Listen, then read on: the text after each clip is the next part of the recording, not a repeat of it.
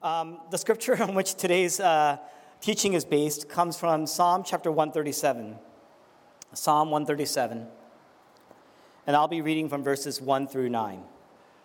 By the rivers of Babylon we sat and wept when we remembered Zion. There on the poplars we hung our harps, for there our captors asked us for songs. Our tormentors demanded songs of joy. They said, "Sing us one of the songs of Zion." How can we sing the songs of the Lord while in a foreign land? If I forget you, O Jerusalem, may my right hand forget its skill. May my tongue cling to the roof of my mouth if I do not remember you, if I do not consider Jerusalem my highest joy. Remember, O Lord, what the Edomites did on the day Jerusalem fell. Tear it down, they cried, tear it down to its foundations. O daughter of Babylon, doomed to destruction, happy is he who repays you for what you have done to us, he who seizes your infants and dashes them against the rocks. And this is God's word. Now, we're going to close out on this brief series on the Psalms, these Psalms that teach us how to endure times of difficulty or suffering or distress. And Psalm chapter 137 teaches us how to handle oppression or injustice, our anger, without falling apart, without coming into ruin, without corroding in our souls. How do you endure? We're going to look at the passage. And the passages teaches us to, number one, pour out our hearts to God in anger.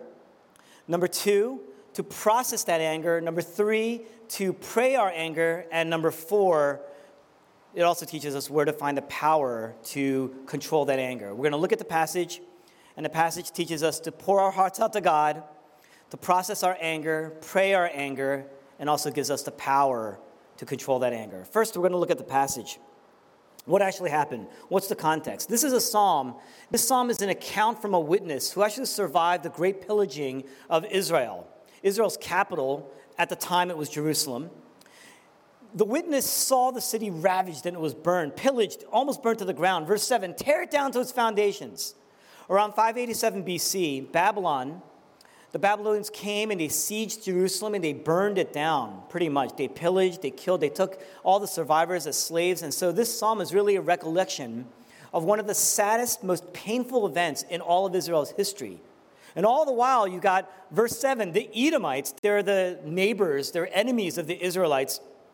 They saw what happened, and when they saw what happened, they just sat there and they gloated and they celebrated. So the psalmist, in verse 7, he says, Lord, remember this. They cried, tear down the city, bring it to the ground. This is your city. These are your people.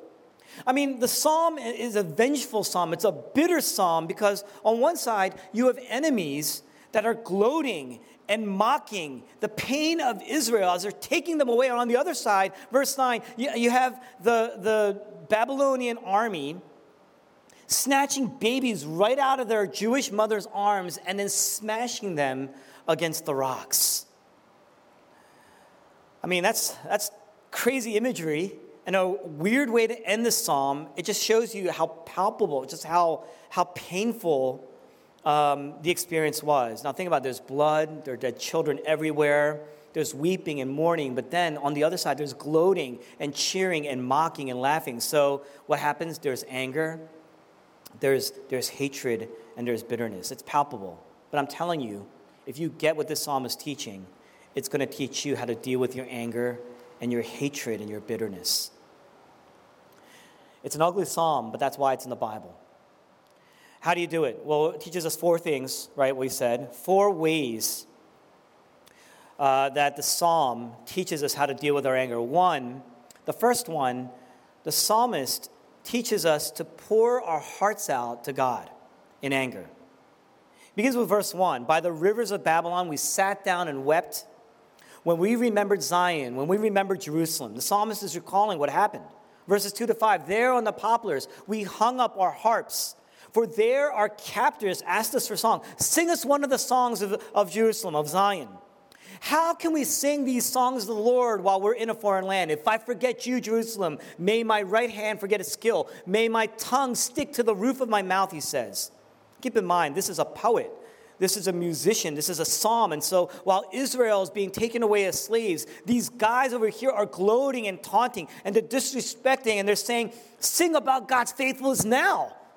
You guys are all slaves. Look at all these dead people. Look at this city burned to the ground. Sing about God's goodness now. Sing about God's love and his faithfulness now. Sing about God's power. What can he do for you? Sing about that now. You see that? And so the writer, verse 2, he's a musician. He's a singer. He says, no, I'm going to hang up my harp. That's what he does. I'm going to stop singing. He says, in fact, I will not forget what happened ever. I will never forget this. If I ever forget, may my tongue stick to the roof of my mouth. May I forget how to sing. May I lose my voice. May my right hand forget its skill. May I lose my skill, my ability to play instruments. Verses 8 to 9, he says, someday someone is going to do to you what you did to us. Well, let them take your kids, your infants, your babies, and smash them against the rocks and be glad about it. Wow. That's emotional language, emotional words. What's going on here? Psalms, they're prayers. This psalmist, rather than turning it against his enemies, the people that he's angry at, he turns to God. Now, this is important for people in the church as much as people outside the church. If you haven't been to church, you got to hear this because this is going to teach you the difference between somebody who's just going to church and someone who's been shaped by the gospel. And for all of you who are in the church, this is about all the things that you try to hide and suppress. You got to listen to this because we don't do this. We don't do this. This psalmist is pouring his heart out. He's not hiding his anger. He's admitting his anger. He's expressing his anger. He's owning that anger, but he's turning it to the Lord. What's he doing? When you hide how you really feel, what you really want to do, that's when you're in the church or outside the church. When you get angry, it's a reflection of what you really believe, what you really want, what really rules you and controls you. In the Western world, we're taught not to express our anger outwardly, not like this. So we sanitize our prayers. You could be really angry and you could be freaking out. But when you pray, you immediately turn, and what you do is you sanitize that prayer.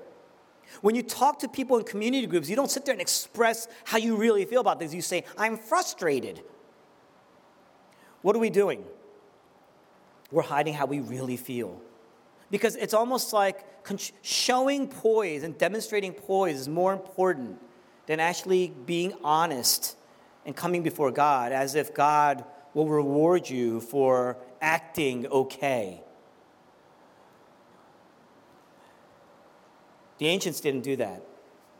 In ancient times, you admitted your anger. In fact, you acted out how you felt. You acted out on the outside how you felt on the inside. The Bible says what? God is an angry God. The ancients, we think we're out of touch when you demonstrate your anger. But the ancients, they felt that you were out of touch when you didn't express your anger. God is an angry God. Yes, God is a merciful God. God is a compassionate God. But God, the Bible says over and over, God is an angry God, and yet he is holy, and yet he is perfect. What that means is it's okay to be angry. Anger in itself is not sin. In the New Testament, Jesus is flipping over tables. He himself is demonstrating anger. The Apostle Paul, one of his entire epistles in the New Testament, an entire book in the New Testament, you practically hear and feel his anger. And yet, the Apostle Paul himself says, in your anger, do not sin. That means that anger and sin are actually two juxtaposed things. They're two different things. In other words, God is not holy because he doesn't ever get angry. God is perfect because he is perfectly able to control that anger, appropriate that anger in a perfect way. He's wise in his anger. He's just in his anger. He's righteous in his anger and the way he expresses it. The Bible says it's appropriate to be angry against betrayal, against oppression, against injustice, against lies, against sin. The Bible says it's okay to do that because that means that in many ways you've been endowed with the wisdom that God has. Right? It's a communicable attribute of God. We actually have some wisdom in our lives. God, we were created in God's image. And so to understand that, hey, this is not the way God intended it to be. To look at something and say, wow, that's really upsetting because that is not what God wanted. That is not what God desired. If you see a friend who's living waywardly, if you see a friend who's living the opposite way and you get upset about it, you say, that is not the way God intended for you to live. If something gets done to you, you say, that is not the way God intended for us to be. If you've ever been betrayed by your friends, if you've ever been betrayed by anybody, maybe even in your own family, there's feelings, just incredible, intense feelings of resentment and anger. That tells you that, yes, you have a good understanding.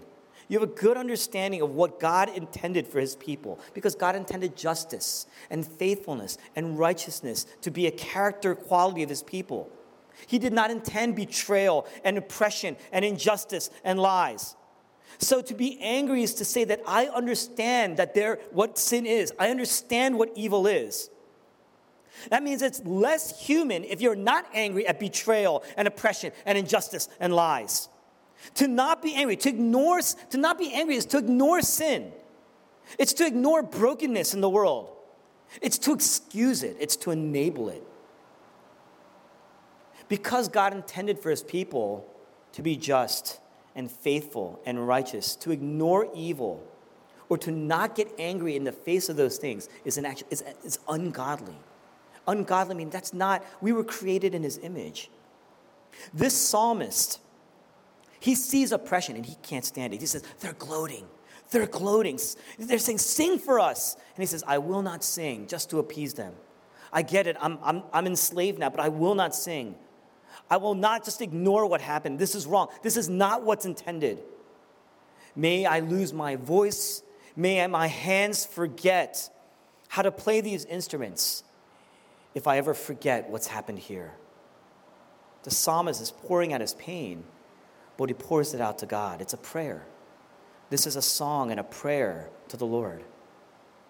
But not only, all the while that he's pouring out his heart, secondly, he's processing that anger.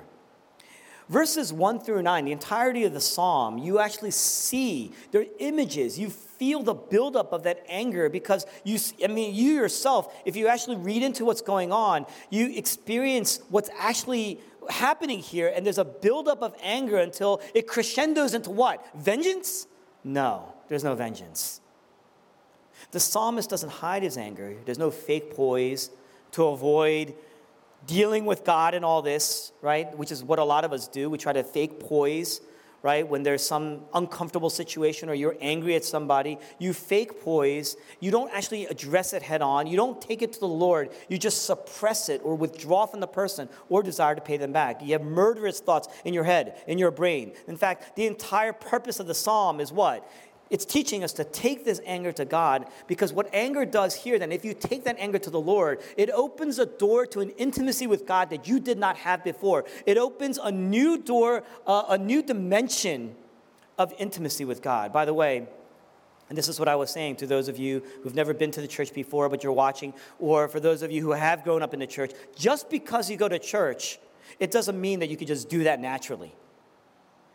A mere religious person buries that anger, suppresses that anger. That means that anger will be controlled to the best of that person's own ability, but at some point that person will snap. Because the Bible teaches us that moral restraint can only take you so far. So a mere religious person will hide how they feel, in a sense, because then they don't have to go to God with their anger.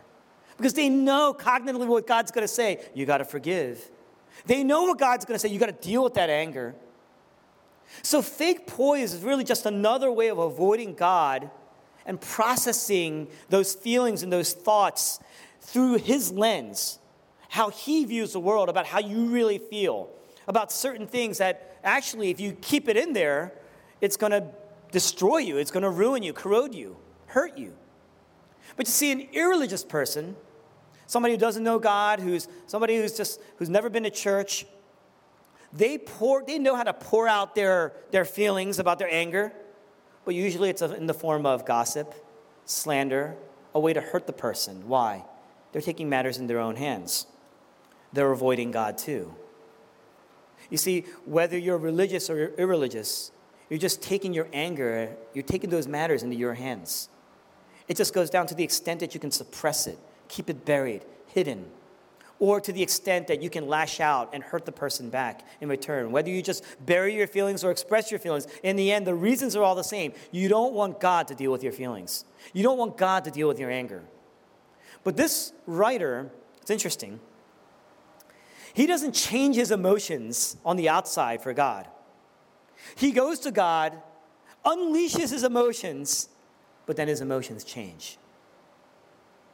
Prayer reminds us who God is, that he's all-powerful, he's all-wise, he's all-hearing. I mean, he knows you.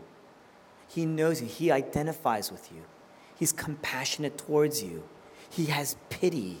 How many times have you seen in Scripture, if you ever read the Bible, take pity on me is the prayer. Have pity on me. Show me favor. He empathizes with his people, but he's also the perfect judge.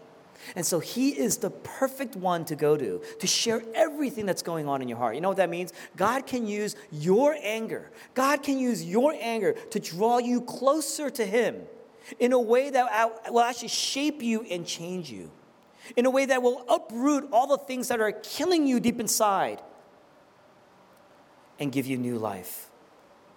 You know, when something happens, what's your first instinct? Usually, you go to Instagram, right? But what do? You call your friend. And if you have a good friend, if you have a wise friend, if you have a godly friend, they'll say to you, brother or sister, it's breaking my heart. But you cannot let that anger rule you, because then you've lost yourself. Then you will really lose yourself. The reason why you want to fight back, the reason why you want to hurt back is because you think by doing that, you're going to find yourself. You're going to become more of yourself. You're going to feel on top again. But it's actually going to hurt you. So let's take a moment. Let's process this together. Let's process this today. A few days later, let's process this again. How are you doing? A week later, let's process this together. Let me pray with you. Let me pray for you. Let's see what Scripture, let's hear what the Lord has to say through the Bible. Let's do that. The Bible says, go to God. Go to God like this. Let him be the person you go to. And he will use this to make you more like him, because God will teach you to process your anger in light of his power and his wisdom and his love and his justice, so that even as you're praying, it's shaping. It's not like it's just some psychological thing that's going on. The Holy Spirit is residing with you. That means that as you're reading the Scriptures, the Spirit is speaking to you. God is present with you as you are reading his word. He is speaking to you in a sense, right? And prayer then, as he's working on your heart, as he's massaging this into your soul, your prayers are shaping the way you respond. And that's what gives this psalmist self-control. How does he pray? That's the third thing. So we talked about going to God, pouring your heart out, processing it, and then praying it out, praying your anger. Number one, nowhere in a text does it say, please make a way so that I can repay this evil. I'm going to hang up my harp and throw up my fist. I'm going to hang up my heart. I'm going to pick up the sword. No, that's not what it says. You know what it says? Verse 7, you remember, O Lord. O Lord, remember. The entire psalm is an appeal to God because he is the ultimate judge, and this psalmist trusts that. When you go before a judge, what do? You don't share your plans for revenge to the judge. That's not what you do. What the author does is this. He goes and he says, I'm a witness. So he doesn't pray for revenge. He then acts as a witness. Verses 5 to 6, it says, I haven't forgotten. I've seen everything. I'm a witness. I was there. This is what they said to me. This is what I saw. Please hear me. And so as an eyewitness to the crimes, right? Thirdly, he offers his testimony. This is what's happening, Father. God, this is what's happening to me. In fact, he uses the word Lord. It is a very intimate word. It is a very intimate covenantal God, you love your people. You love me like your child. You brought me in like your child, and I am just broken by what I'm seeing. Your people are just scattered and broken and enslaved and dying and dead. Here is the evidence. There are dead children everywhere. This city is burned to the ground. Exhibit A, verse 7, Jerusalem burned to the ground, and they mocked us. Exhibit B, the Edomites have gloated, and they mocked us. Exhibit C, our infants, verse 9, our infants are dead. They were snatched from their mothers. There are witnesses everywhere. They were grabbed by their feet and thrown against the rocks. And so what he does, he says, I'm making an appeal. Verse 8, may they get what they deserve. May they know what it feels like to lose their own children. He says, may you experience this. Someone will repay you. He's praying to the Lord. He says, you repay. What's the appeal? Verse 7, remember. Remember us. In Hebrew, that word remember, it's a very nuanced word. It's a covenantal commitment to act in favor of the people you love. So when you say, remember us, Lord, you're saying in your covenantal love for your people, act in favor of us. God is the king, and he's a just king. And so the prayer is for you, the king, you who are just, to remember your people. The psalmist isn't saying, remember us the way, like, hey, remember your wallet before you leave the house. It's the kind of remembering where when your child is sleeping, or when he's awake, or when he's hungry, or when he needs a nap, or when he needs to be cleaned, or when he's in pain. It's that kind of remembering where you are there, and he's always on your heart, and he's always on your mind. It's the kind of remember where you intentionally watch over that child because you love him, and you will never abandon him. You will stand in the way of a train wreck, of a train, to save him. God is a king, and he has vowed to remember his people. He has vowed to never abandon his people. So in this psalmist's deepest pain, the saddest pain in his life, the psalmist, he goes to God. He appeals to that love. He appeals to that justice. He knows God is perfectly loving and perfectly just and loving and kind. And he says, rather than taking matters into my own hands, which is always going to lead me to greater pain, greater bitterness, it's never going to heal me, I'm going to go to the ultimate judge as a witness to all the crimes that I've seen. And he says, you love your people. You are the ultimate judge. Do you see what's going on in my house? There's an injustice in my own house. There's an injustice in my workplace. There's an injustice among my friends. There's an injustice and betrayal or oppression in my life. And the psalmist is pouring out and he's making an appeal. He says, you see this, you love your people. He says, you are the ultimate judge. And as the ultimate judge, you see what you see as only you can. You can do something about this. Please remember us. Do something about this. It takes a certain kind of self-control, to not hide your pain, but to not hide your pain. You see what I'm saying there? It takes a certain kind of self-control to actually be open about your pain. Not deflect it, not, gift wrap it with Christian language to make it look better and prettier, right? Because when you open up, it's just crap inside anyway, right? Not to avenge that pain, but to entrust that pain to real justice, trusting that it will be done. That's wisdom. Wisdom is to be able to see beyond what your eyes can see, to see that there is a real reality beneath the visible reality that you see. Because only God has the entire picture. He sees the visible reality. He knows the end of the story. He knows the truly real reality. God is a truly three-dimensional picture of all of our lives. And so even if there's betrayal, he knows your context, but he also knows the betrayer's context. He sees everything, and only he can truly right everything. He's the perfect judge. But if you take matters into your own hands, what are you doing? You're taking God's right. You're taking his wisdom. You're taking his power, for that matter. You're taking his role as the judge, the perfect judge, away from him.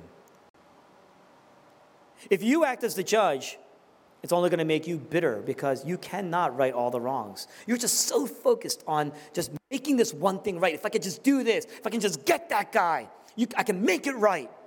But it doesn't, you see, because it never rights all the wrongs and it never restores. If something's truly broken, you can throw it away. You can do your best to fix it, but then it's never the same. You can crazy glue it together. It never looks the same. But only God can actually take that brokenness, work through it, and renew it. Make it new again. So to demonstrate self-control and to limit your vengeance, your vengeful heart, to be able to admit that vengeful heart, and then to limit that vengeful heart. If you truly believe that God himself will avenge, that he remembers. Otherwise, your anger will rule you. And it hurts you. It hurts you physically. I mean, internally, it does. You do that for a long time, it will hurt you. It will ruin you. It will corrode your body. It will corrode your soul.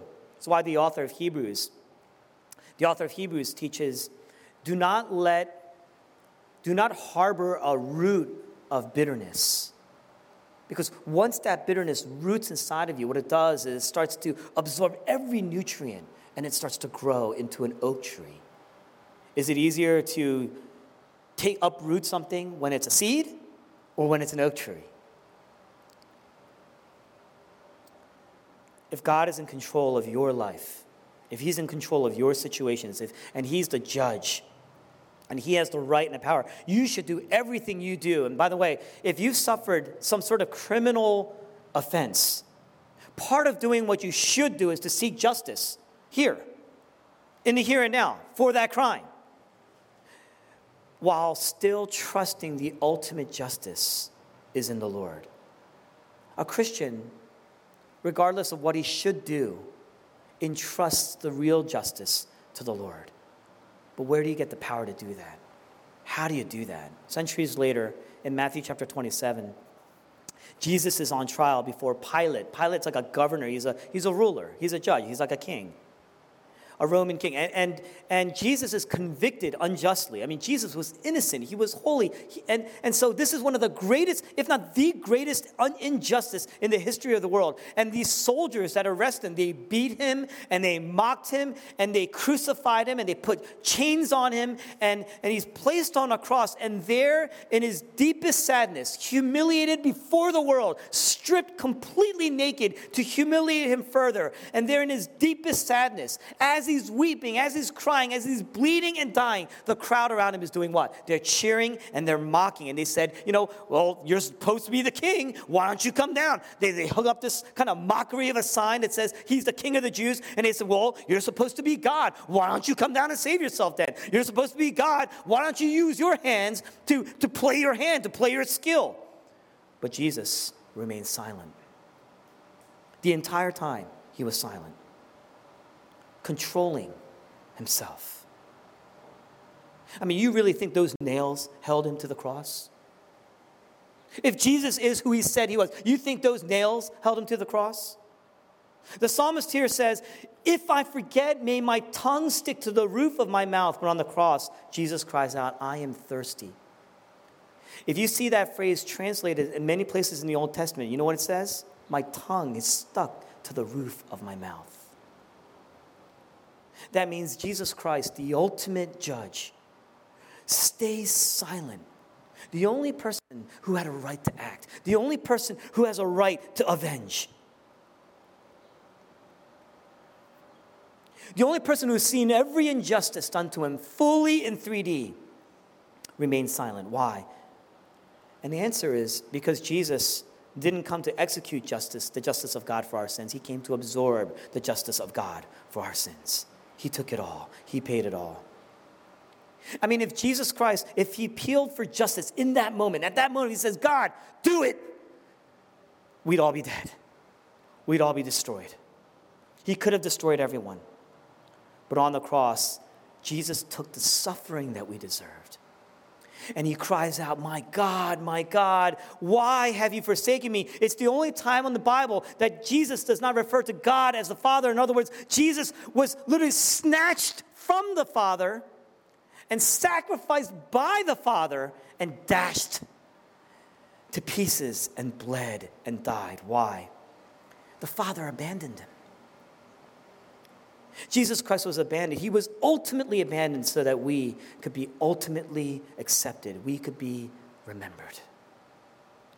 Jesus Christ received the justice of God and the silence of God as the judge. He turned his back. Even though Jesus deserved the kindness of God, so that we could receive the kindness of God, even though we deserve the silence and the justice of God. The cross is the ultimate injustice, in that a holy and perfect God sacrificed himself for his people, a sinful people. And when the moment of that justice came, Jesus chose to absorb it. He had every power to execute that justice, and yet he chose to absorb it. And so he chose to forget our sins so that we could be remembered in his covenantal love. That's the gospel. That's the gospel. And yet all the while, do you know, on the cross he was praying? He was praying, appealing before God. And you know what he was appealing? Father, forgive them. Forgive them. Jesus' appeal was for our forgiveness while he was receiving our justice. When you see the cross of Jesus, there's the proof that Jesus will never abandon you. He will always remember. He is your advocate. In fact, that word advocate in the New Testament, it's a legal word. He is the ultimate counselor. You just saw, there's a 1 John chapter 1:9. If we confess our sins, he is faithful and kind to forgive us our sins? No. He is faithful and just. Jesus, our advocate, says, Father, you are just. These people do deserve to die, but I died.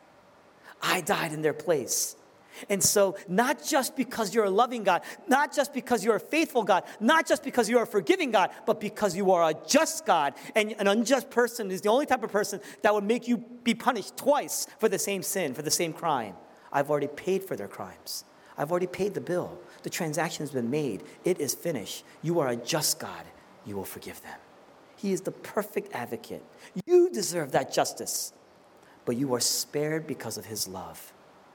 And that's why you get the promise. So when he promises, in the book of Romans, chapter 12, the Apostle Paul says, God says, vengeance is mine. I will repay. We can trust his word. To the degree that you trust that, you can move on. Sometimes that means you can be silent. It is brutal. It is painful, but it won't ruin you. You think it's going to kill you because you're just staying silent because of the gospel. You are taking it to the Lord. You're processing it. You're praying it out in all those movements. But the power is there by God's Spirit to move on, to not let that anger ruin you. It's different than just suppressing it. It's an action, an intentional action because of what God is doing in your life. Maybe you can even forgive. We're called to forgive. It's not easy. It's brutal. But it's impossible if God were not in your life working. So root yourself in anger, you will corrode in your sinfulness. You will corrode into ruin.